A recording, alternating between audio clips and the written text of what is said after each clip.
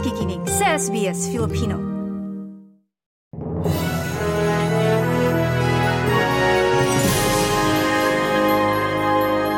Kinontra ng Department of Foreign Affairs sa DFA ang pahayag ng China na nagsabing hindi ginamitan ng Chinese Coast Guard ng military-grade laser ang Philippine Coast Guard sa Ayungin Shoal sa South China Sea.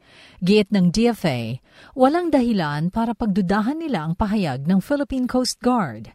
Sa video ng Philippine Coast Guard, makikita ang ilaw na ilang beses na itinutok sa barko ng Philippine Coast Guard habang nasa exclusive economic zone ng Pilipinas. Katunayan, nagdulot umano iyon ng temporary blindness sa ilang tauhan ng Coast Guard. Sinabi ng DFA na lubhang mapanganib ang ginawa ng China. Bukod dito, nanindigan ng DFA na ang Ayungin Shoal ay nasa loob ng exclusive economic zone ng Pilipinas dahil nasa 100 nautical miles mula sa pinakamalapit na isla ng Palawan, bagay na pinagtibay ng United Nations Arbitral Tribunal.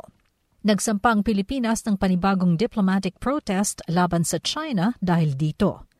Ipinagtanggol naman ng China ang kanilang aksyon, sinabing bahagi ng kanilang teritoryo ang Ayungin Shoal.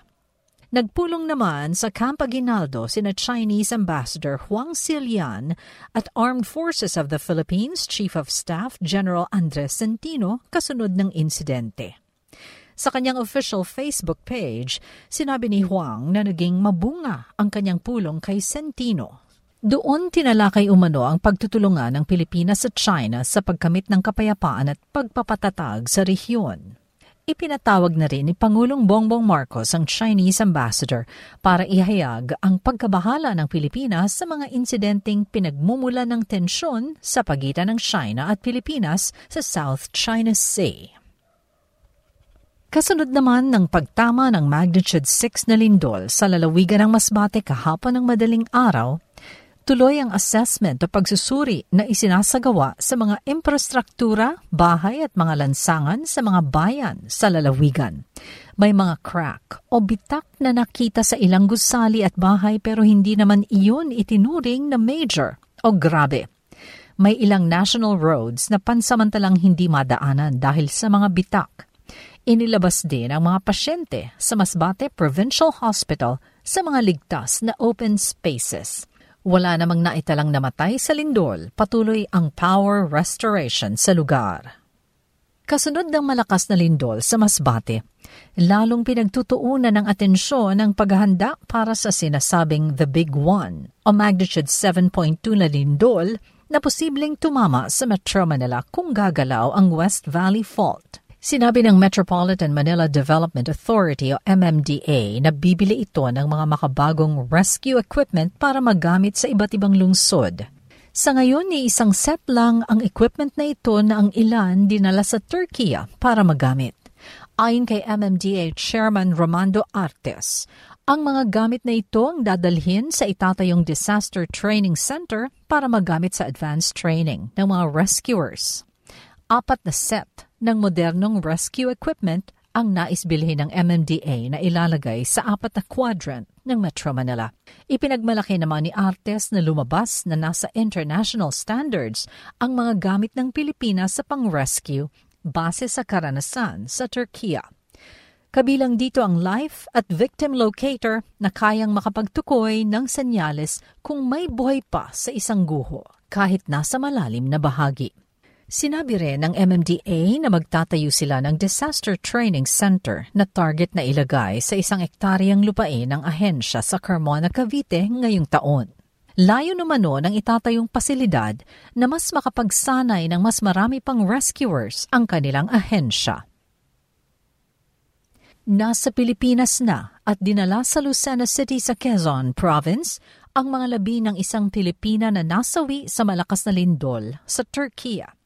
Ito ay si Wilma Tezcan, isa sa 2 Pinay na nasawi sa malakas na lindol doon. Sakay ng eroplano ng Turkish Airline, dumating ang mga labi kasama ang buhay na anak nito na si Nicole. Bumahay po kami ng 15 hours para po masigurado namin na buhay siya. Pero bigo po kami, hindi po ako nawalan ng pag-asa na makikita po namin si Mama. Yan ang tinig ni Nicole, anak ni Wilma Tezcan, na nasawi sa lindol sa Turkiya. Kabilang naman sa mga sumalubong sa labi ay ang ama ni Wilma na si William Abulad na nagpapasalamat dahil natagpuan at naiuwi sa Pilipinas ang bangkay ng anak. Ililibing-an niya ito sa Lucena. Nahingi kami ng tulong. Hindi po lang ang tanging paraan para makaahon naman kami. Yan ang tinig ni William Abulad, ama ni Wilma Tezcan. Kabilang naman sa mga hindi pa nahahanap na Pinay sa Turkiya ay ang Pinay na si Emily Padrikilaga Bayer at ang 3 niyang anak. Itinutulak naman ng Office of Civil Defense na makatulong ang Philippine contingent sa Turkiya sa paghahanap sa mag-iina. Sa ibang balita, inaprubahan ni Pangulong Bongbong Marcos ang paggamit ng hybrid rice bilang alternatibo sa inbred variety. Iminungkahi ito ng SL Agritech Corporation para mapataas ang produksyon ng bigas sa Pilipinas at madagdagan ang kita ng mga magsasaka. Nais ng kumpanya na i-convert ang 1.9 million hectares ng lupain para pagtamna ng mas mabilis na tumutubong hybrid rice sa loob ng 4 na taon. Ayon sa Pangulo, magpapatupad siya ng programa na magbibigay ng subsidy at pautang sa mga magsasaka para magtanim gamit ang hybrid seeds. Nabatid sa nakalipas na 2 taon, mas mataas ng 41% ang ani ng mga magsasaka na gumagamit ng hybrid system kaysa sa inbred conventional seeds.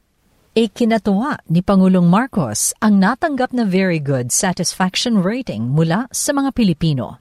Batay sa survey ng Social Weather Station sa SWS, 75% ng adult Filipino ay kontento sa trabaho ng Pangulo. Nasa 7% lamang ang nagsabi na hindi sila kontento habang 18% ang undecided o hindi tumugon. Ayon sa Pangulo, nakatutuwang mabatid na nakikita ng mga Pilipino ang ginagawa ng pamahalaan. Tiniyak ng Pangulo na tuloy ang gobyerno sa paglilingkod sa mga Pilipino. Mula sa Pilipinas, para sa SBS Filipino, ako si Shirley Escalante.